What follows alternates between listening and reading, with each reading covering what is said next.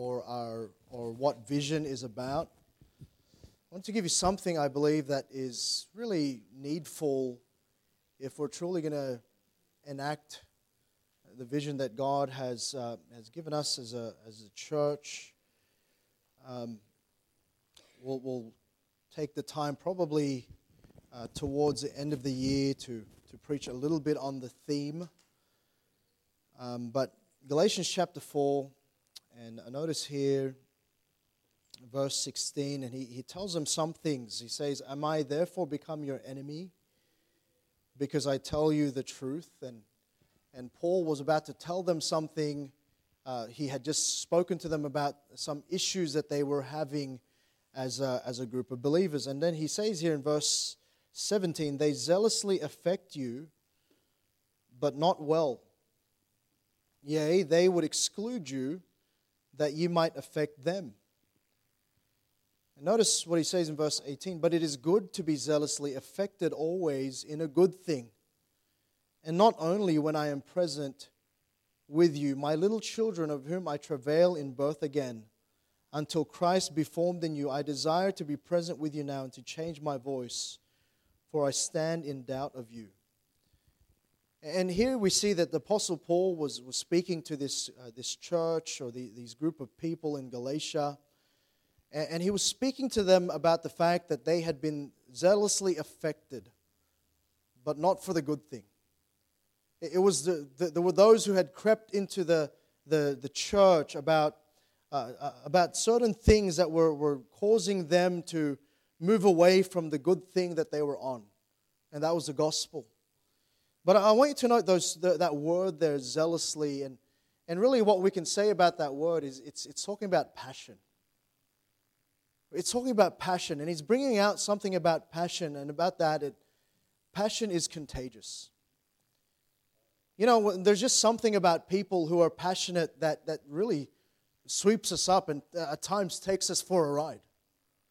You see someone that's passionate about something, we sometimes find ourselves cheering along with them and we don't even know why.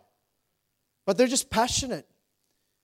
And you know, often regarding Christianity, the thing that's been most convincing about the truth of our faith is really the passion that we as His followers have and the things that are of His.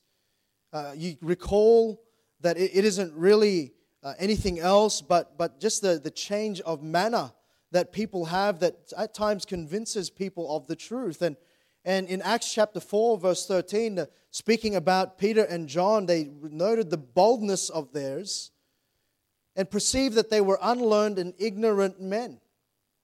So they looked at these guys who really were fishermen and really just plain, average, not in the world's estimation of anything. The Bible describes them unlearned and ignorant men.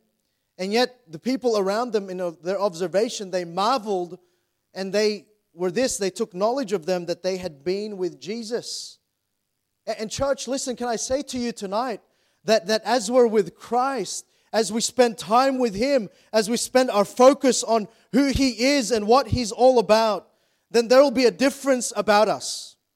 There'll be a difference in the way we are perceived by those around us. And we see all throughout history, not only there as we start with the disciples, we look at different parts of history. We can look at around our world today. You see the missionaries that we know and we observe, and you see their passion, enough passion that they would leave their home country and go to another field and endure different difficulties and endure some trials and endure some testing and endure some of those things that we read about and we sometimes feel sorry about for them. And yet we see that the reason they were there was because they were passionate. They were passionate. They were zealous about the right things.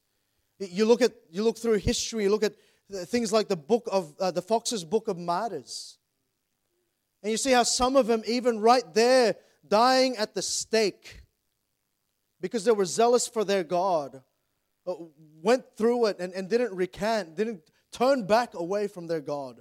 They went right through, even though it cost their lives. So here in this scripture, Paul is exhorting the Galatians about being zealously affected about good things. He noted that they had been zealously affected about wrong things, but now he challenges them to be affected by the passion that he and his fellows have shown via their example. And what authentic Christianity entails is really an authentic passion for Christ and His work. Galatians is sometimes called the Emancipation Proclamation of Paul. He declares Christians free from the slavery of the law, and Paul nails the banner of liberty to the gospel. And Paul's work in Galatia really at this juncture had come under attack. The Judaizers, those who attempted to preach that Gentiles must be circumcised and obey the law to gain salvation, they'd also attacked Paul's apostleship since he was not one of the original 12. So after he left the churches, these Judaizers came from Jerusalem teaching that Gentiles had to be under the law of Moses, and how erroneous that is. And so the Galatian people received their message as readily as Paul's, and what happened was an epidemic of circumcision erupted. And so this was what Paul was referring to as being zealously affected but not well. Seemingly their passion in error was outpointing the Galatians' passion about right and right doctrine. And so what we learn here is just a lesson about passion and how it's contagious. See, we're going to examine passion, that thing that comes out of you that indicates what truly matters to you. See, our passion as believers needs to be evident if we are truly to carry out the vision that God has for us. You know, we live in a time where, unfortunately, many Christians are not passionate. They're apathetic about the things of God. And sadly, we need an exhortation tonight as we look to the things of next year and look to move forward in certain areas as believers and as a church. You know what that's going to take isn't some bunch of Christians who'll just sit there and be apathetic to the things of God. It's going to take some Christians who'll be zealously affected about good things. Who'll be passionate about the right things. Who'll take some time and not just look around as if there's nothing to do, but look around at what there is to do and what must be done still in our day. And so there needs to be some passionate Christians who need to be just zealously affecting others. And really, as we think about that, the first thing I want to bring out is this: passion can persuade. Passion can persuade. See, the fact is they zealously affected them. And what was happening, there was a warning about, but really also an observation here by Paul. These believers had been well on their way to following Christ, but there were those whose passions had persuaded them off the right path. And in Galatians chapter 3, verse 1, notice there, he says, "O foolish Galatians." And notice this, it wasn't a what, it was who. Who hath bewitched you? Who hath bewitched you that you should not obey the truth, before whose eyes Jesus Christ hath been evidently set forth crucified among you? He's saying, who bewitched you so that you would get off the path that I've taught you of believing in Christ and Christ alone for your salvation, and not fooling around with what was in the law and the fulfillment of the law in Christ. And he's saying, who bewitched you? There were those who zealously affected them. It was a who. And what Paul was worried about was really their lack of passionate response. Their response to that thing and their response to that which was detrimental, and it persuaded them away. And it caused them to abandon right doctrine. And he was worried that, the thing that they had so quickly and so miraculously in God's enabling had taken on the work of God, the salvation given them, and the path they were to follow was now being drawn away, being persuaded away by wrong. But those who were passionate about it. And I just believe that as we think about what we ought to do for Christ, we ought to take great ownership, but we ought to show some passion about the things of God. You know, we live in a day where listen, many people have many different passions. You know, we have different passion projects, and we have different things that we're passionate about. And all of us here we all have a capacity to be passionate people, don't we? We all have that. And yet we see at times in Christianity sometimes an anemic way in which Christians are living their lives. You know, you go to the shop sometimes, and sometimes they have these stalls that, you know, they have these items that you've never seen before, and yet they sell it like it's this miracle thing, right? And you know, sometimes beyond the science of it and all of that, sometimes the thing that convinces us about that is that person just believes in that so much. They're just passionate about it. They can tell you all of the facts and the figures and all of that. And so as a salesperson, you tend to be more inclined to listen at least and consider what that person is saying because they're passionate about it. You just can't help it. They just got to talk about it. And we're more likely to go to someone like that than someone who's just sort of sitting there and, you know, doesn't get excited about anything that they're talking about. And yet, so often when the world is looking for a bright example of someone whose life was made different for the cause of because of Christ, the world is looking around for a passionate Christian to be someone that they look to as someone that's different.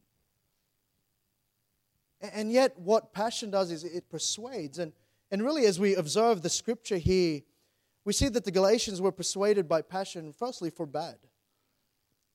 They zealously affect you, but not well. And here's the thing, unfortunately, we can be guilty of being outpassioned by people with wrong doctrine. You know why there are droves of millennials who are not even considering Christianity as a valid faith?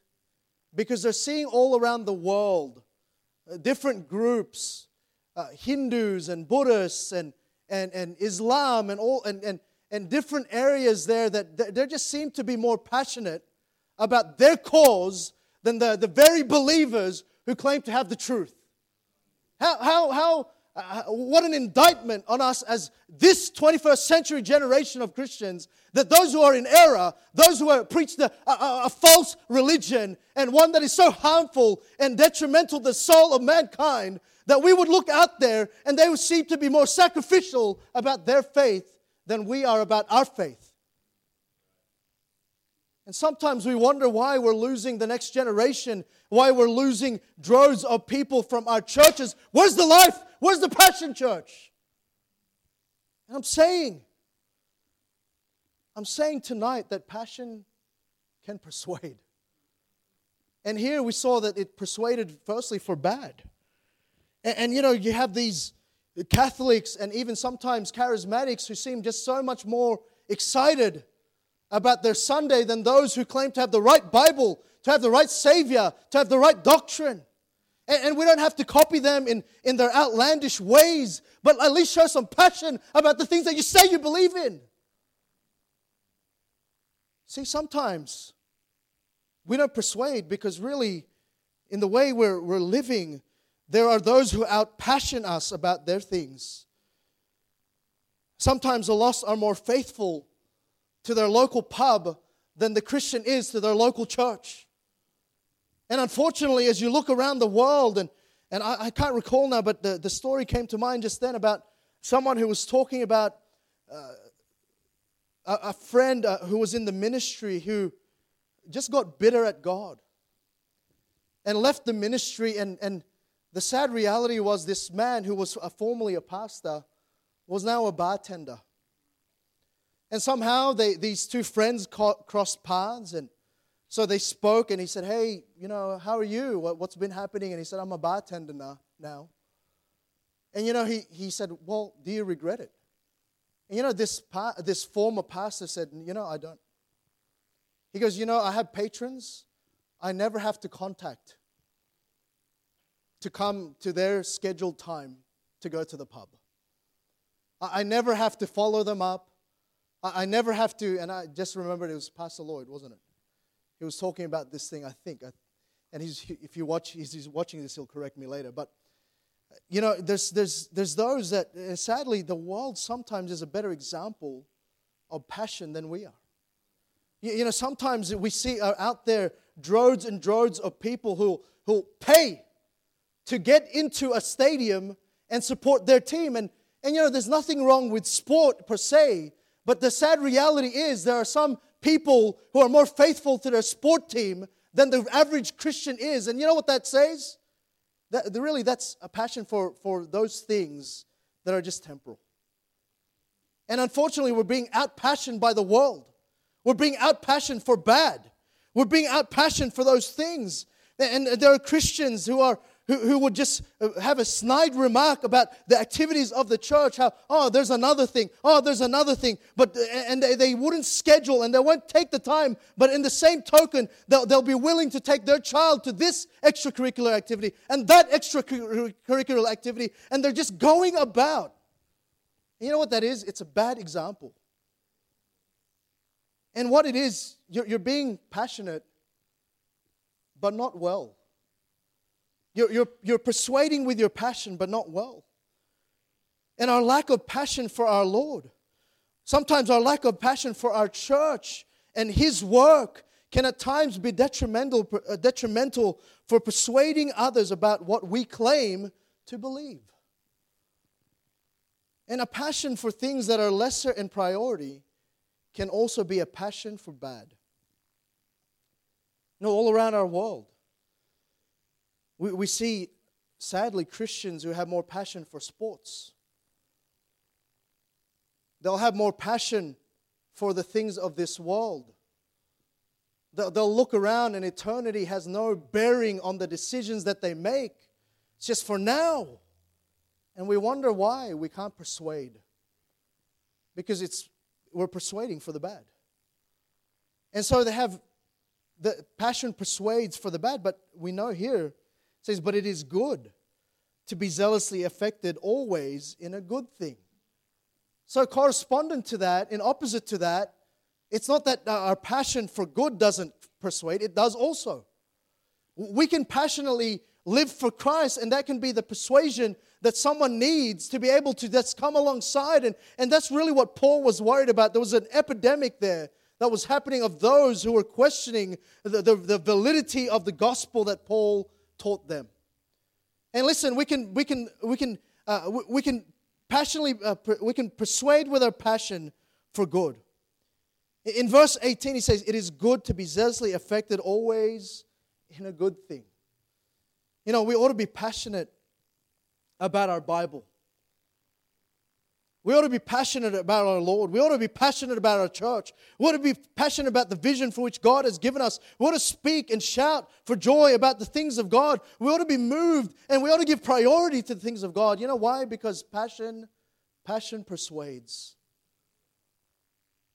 I love the heart of Jehonadab in 2 Kings 10:16, and he said, "Come with me and see my zeal for the Lord." So they made him ride in his chariot. He had this great zeal for the Lord. And he says, "Come with me." And there are those who, I pray God would just light a fire under you tonight. And just would recognize that, sometimes we've misappropriated our passion. And sometimes we ought to look at that and really, we ought to look to persuade for good. I love what Brother Fisher told me once. He says, your passion will change your schedule. And what our children watch us do, they will do. I've often said this, and again, I don't want to lift up my parents, but one of the great reasons why I just love church is because they love church. They loved the work of God. And I know they hate it when I lift them up here. It's the Lord working in them. We know that, right, church? But as the Lord worked in their lives, they didn't hide it. They didn't say, I don't want to, I don't want to push them. I don't want to do that. No, listen, their passion pushed us. And it pushed me. And I understood that this was an important thing. And so they zealously affected me for a good thing. And I pray that that would be the case for my children. And I love this morning as they looked, and it was a Sunday, and we said, hey, we're going to get ready for church. There was a cheer. There wasn't a groan. There was no, oh. There was, yes, church. They didn't go, again. No, they were zealously affected for a good thing. And because they see it in their grandparents' lives, they see it in the way we ought to live. And again, it's God working in us. But I wonder if our passion persuades for bad or for good. Really, the question is, where does your passion lie? Because where your passion lies, that will persuade. And so passion can persuade. Secondly, passion can project.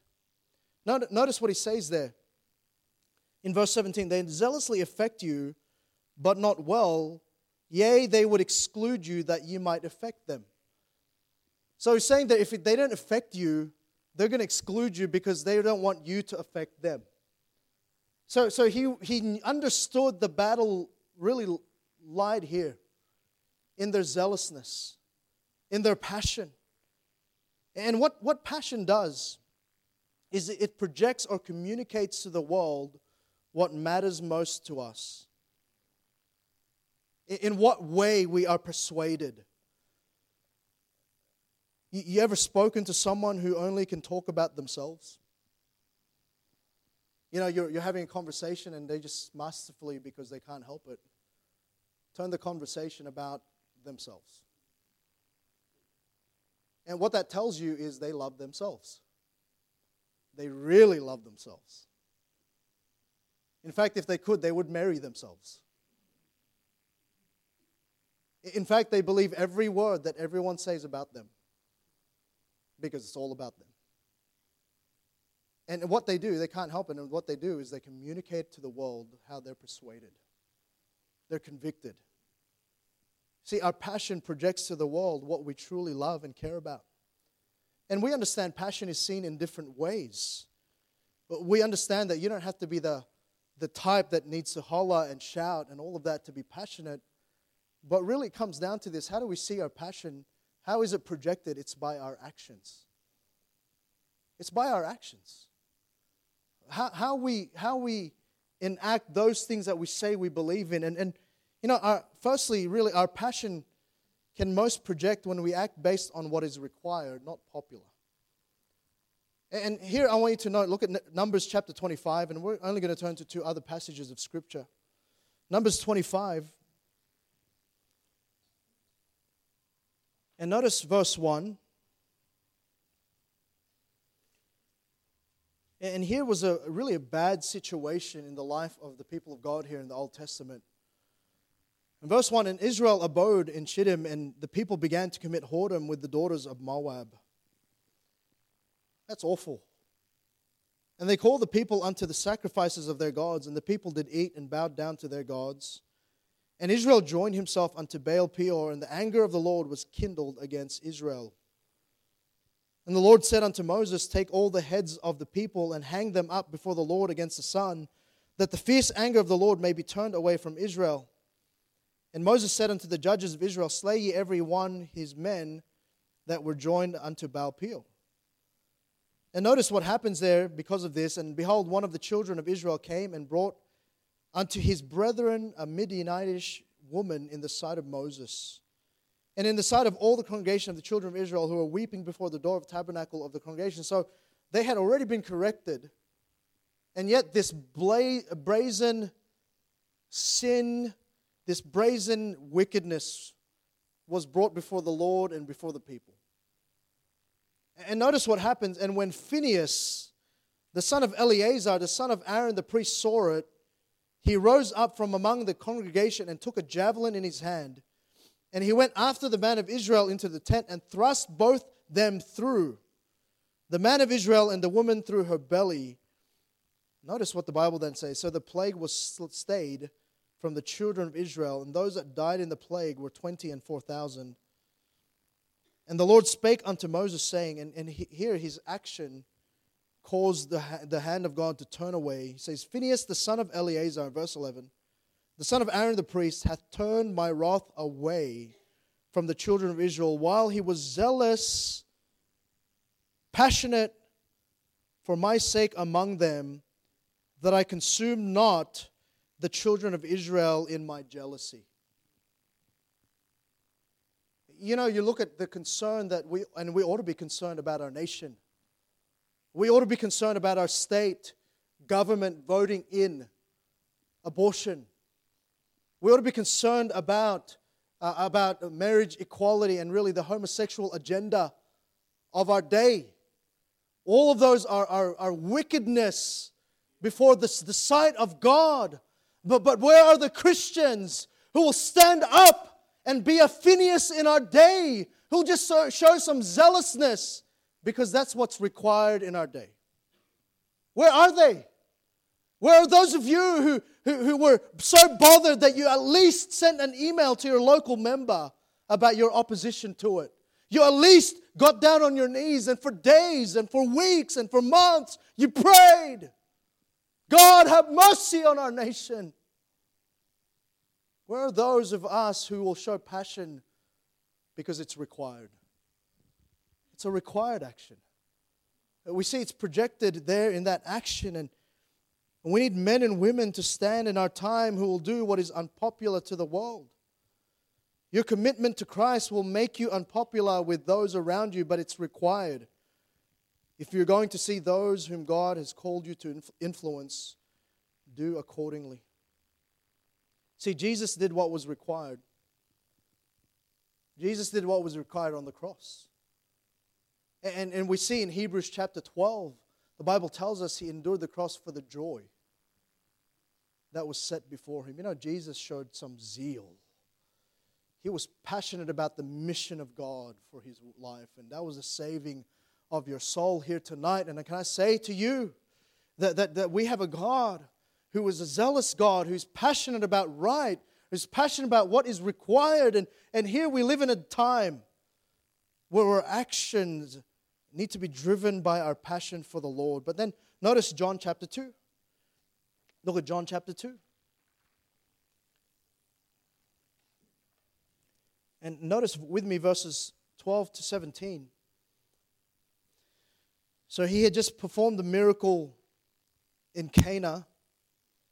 In verse 12, after this, He went down to Capernaum, He and His mother and His brethren and His disciples, and they continued there not many days.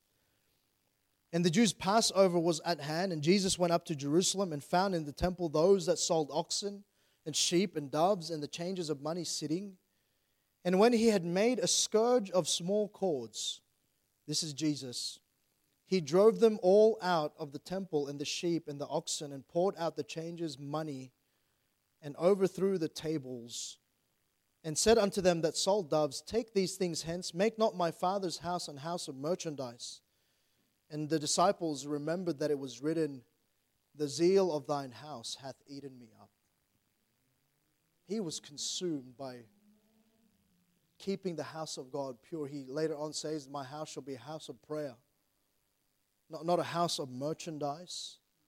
And He understood there that the Lord Jesus, in his calculating way, He needed to cleanse out the temple. But you know what drove Him? It was His zeal for the house of God. And here we see righteous actions. Jesus' zeal for the house of God was seen in this action. And the people there, they were mistreating the house of God.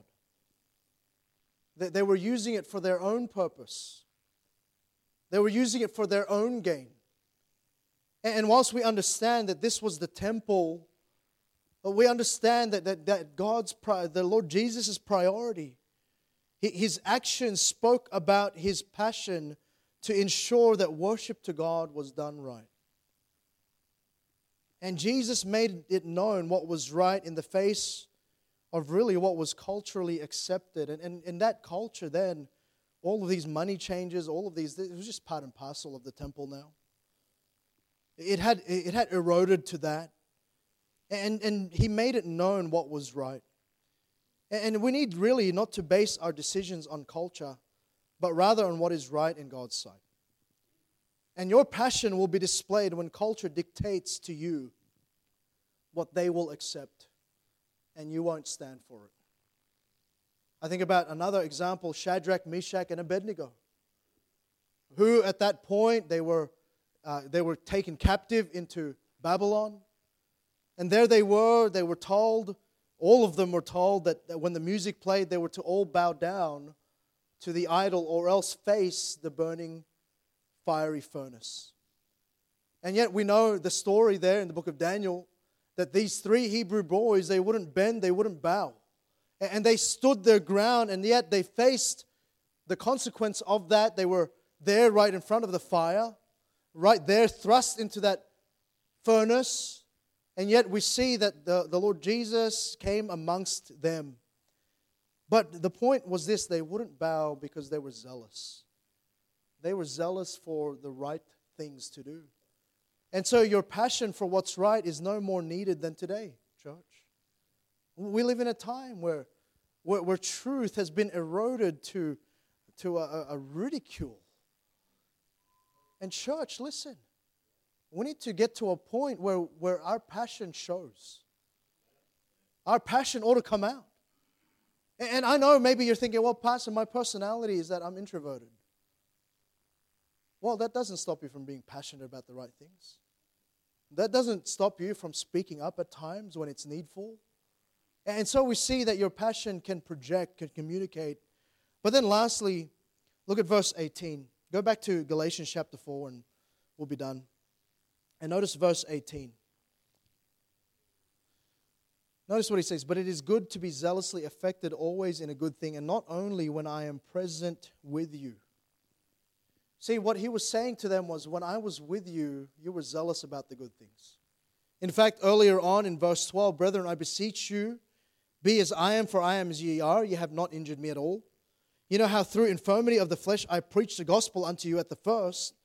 And my temptation which was in my flesh you despised not nor rejected, but received me as an angel of God, even as Christ Jesus. So he's saying you received me as one that was a messenger of Christ. Where is then the blessedness you spake of?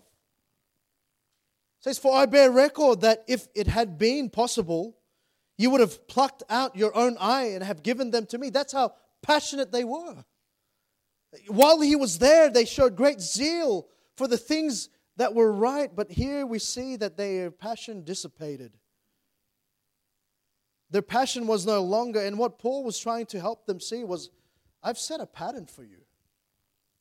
He said, I've set a pattern that you ought to follow. And when I was with you, I set that example. And yet here we are, you're neglecting that. In another part of the Bible, into another congregation, Paul says in 1 Corinthians chapter 11, verse 1, be ye followers of me, even as I also am of Christ. And he's saying, my passion for Christ, your passion was as if you would pluck out your own eye for me. And yet now I'm not present with you. And he says he wants to be with them. Paul's passion was people. Paul's passion was the work of God moving forward. He was always concerned when there were those who were moving backward in their faith. And what he was getting to was, you're my little children. I'm patterning something that you're meant to follow. And here's the third thing I want to say. Not only does passion persuade, it not only projects, but also lastly, passion can pattern. It can pattern. And really, what we make our daily passion, our children will make their daily habit. If we would just show some passion to those who are following, those who will come before us. And here we see that Apostle Paul was alluding to a needful example. It was needful for them to recall Paul's example. His example that even in his infirmity, his weakness, he was willing to preach the gospel to them. He was willing to go over there and minister to them. It's needful for those Galatians to recall Paul's example of a passionate Christian. And it's needful for us to see the example of others who amongst us and in the past perhaps were passionate for the things that are right, for the things that are good for the work of God, for the things that matter to God, those things of eternity. And perhaps you have a mentor, perhaps you have someone that you look to, and perhaps you look to them to see their example. And that's not a bad thing as they follow Christ. That's the condition. It's not a bad thing for us to recognize that people who were in our past were great examples, a needful example for us to remember. You know, as we think about, as a church going into 2020 with some vision for the work of God and some more things that we'll discuss in the next couple of weeks, we ought to look at that. And yes, there might be some things there that will require some sacrifice, that will require some decisions, that will require some things that you'll be uncomfortable with, that will require some things that perhaps you will be challenged about. But listen, there was a generation, and there's still that generation, even in our church today, who did the very same thing, who when there was a time to stand up and put together a sacrifice for the Lord, to offer something so that we could purchase this property, then they took the stand. They were passionate about the work of God. And this church mattered to them enough that they took out loans, that they put some money into this place that you're sitting in right now, comfortable with this air conditioning, where your children are going up. And yet we go, well, it's not our bill. Well, they made that decision. Listen, you better be glad they made that decision. Because now you sit and now you and your family are being ministered to. And maybe some of your friends and loved ones have been saved because of the sacrifices some who were in the past willing because of their passion. Listen, next generation, don't take it for granted what we have here. Don't take it for granted that we just have this place and we get to minister here and we have all of these things that God has allowed. Where's your passion? Where's your passion, young men? You just sit there sometimes and you wander off in your mind. Where's your passion for God? Where are those that'll follow? We look around and we applaud. We look around and we're glad.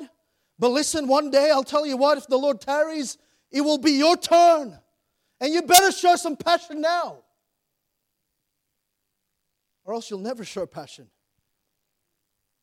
You better get some things right with God. You better just fess up now. You better get clean before God. You better get your priorities straight. You better get some passion in your bones for the things of God, because there's still a work to do. And there's still a future to look to. But we need you to stop playing around and wake up tonight and look to the work. And I pray that God lights a fire in your soul tonight for the things of God. There's some who just are playing around with their Christianity. And yet we look to needful examples, and without them, you would not be here. Without them, we just we don't know what our lives would look like. But we have this needful example. We have those who in the past, they won souls, they discipled, they raised their family, they set priority to be in the house of God, to be here for prayer meeting, for Sunday school, Sunday morning, Sunday night, Wednesday night. They went whenever the doors were open. There was a special meeting, whether they liked the preacher or not, they came. They rented halls. They bought buses. They went street to street. They went to your home. They sat in your lounge room. And maybe that wasn't your remembrance. Maybe there were things, because man can let us down, can't they? But you know who never lets us down? Who's our primary example? Wake up tonight, it's the Lord Jesus. He'll never let you down. So stop using that excuse. Yes, man can fail us. Yes, we'll get disappointed. Yes, the previous generation, as much as they did, they weren't perfect. But listen, we have one who is perfect. Listen, we have one who did what was required. We have one who through passion laid his life down for you and I. And we have the ultimate example. But we see here that not only was there a needful example, lastly, there was a neglected imperative. See, the reason they needed reminding was because it was being neglected. Their passion was being neglected. And sometimes our passions for the Lord wanes, doesn't it? I'll be the first to admit at times. At times when I'm not walking with God like I should. At times when I'm not in His Word like I'm not. The times when I've been distracted, I've put my passions elsewhere. Because really, your passion never really dissipates. It just gets placed elsewhere. And we see that. And sometimes we need a reminding because what happened was it was a neglected imperative. A couple of scriptures here, Titus 3:8. This is a faithful saying.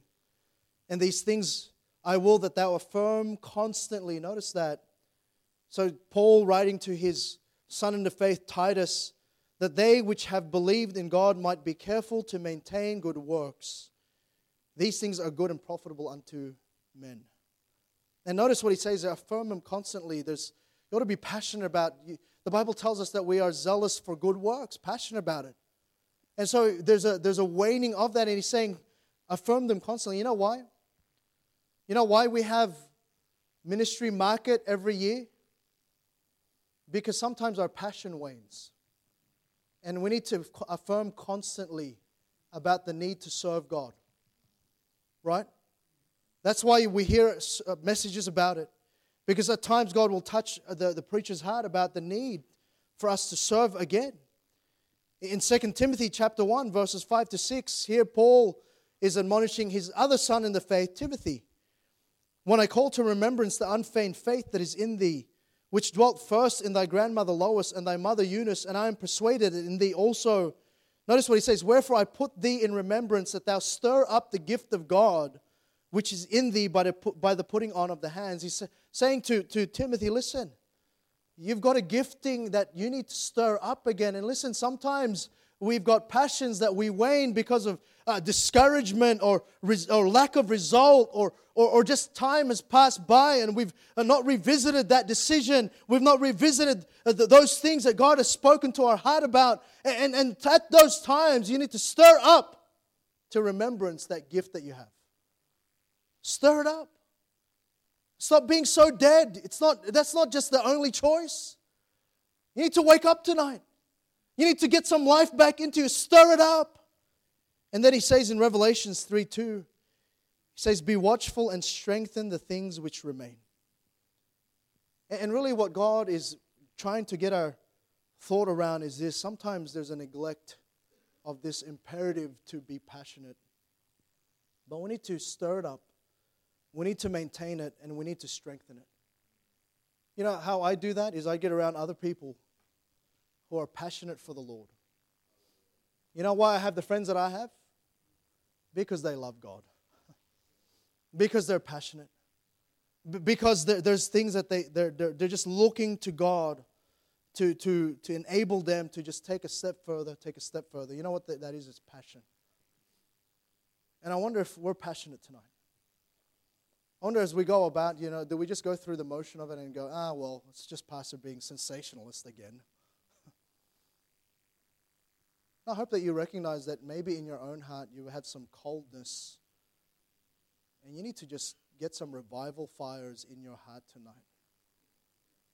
That before we even think about vision and really go through and think about next year and what we can do for the Lord, that we'd at least be zealously affected about this good thing. That we'd just have some passion. I hope that we have some dads who are passionate tonight. I hope we have some dads who will lead their homes with passion, who will walk with God with passion, who it will matter to them. It'll be strange to them if their children look at them and they're not excited for the things of God. They're not talking about it anymore. I hope that we have some mothers here who, all their heart, they just want to serve God, and all their heart, they just want to encourage that husband who has to work that job and who still is faithful to church and won't be a hindrance and will show the same passion. I hope so we have some young people tonight who will see the zeal of some others, who will wake up to the reality that one day it'll be their turn. And if not now, when? Can we just stand up tonight and can we just say to God, Lord, count me in those that will be passionate about the things of you. Count me. We have some children tonight who won't just turn up to church, who'll understand that they get to go to church, they get to serve God, they get to do those things because some others were zealous, were passionate. And most of all, they have a God who was passionate enough that He willingly suffered what He suffered. He willingly laid down His life. He willingly looked and He saw the joy that was set before Him. And He endured the cross. I wonder if we're here tonight and we just say, Lord, help me to be zealous and help me to be contagious. Let's pray. Father, thank you, Lord God. Lord,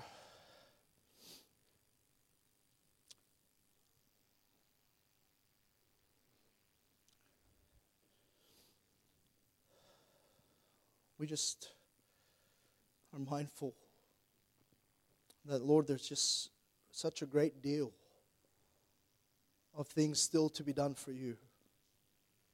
And Lord, you've tarried your coming because there's still your plan for us to just continue to grow and work and labor.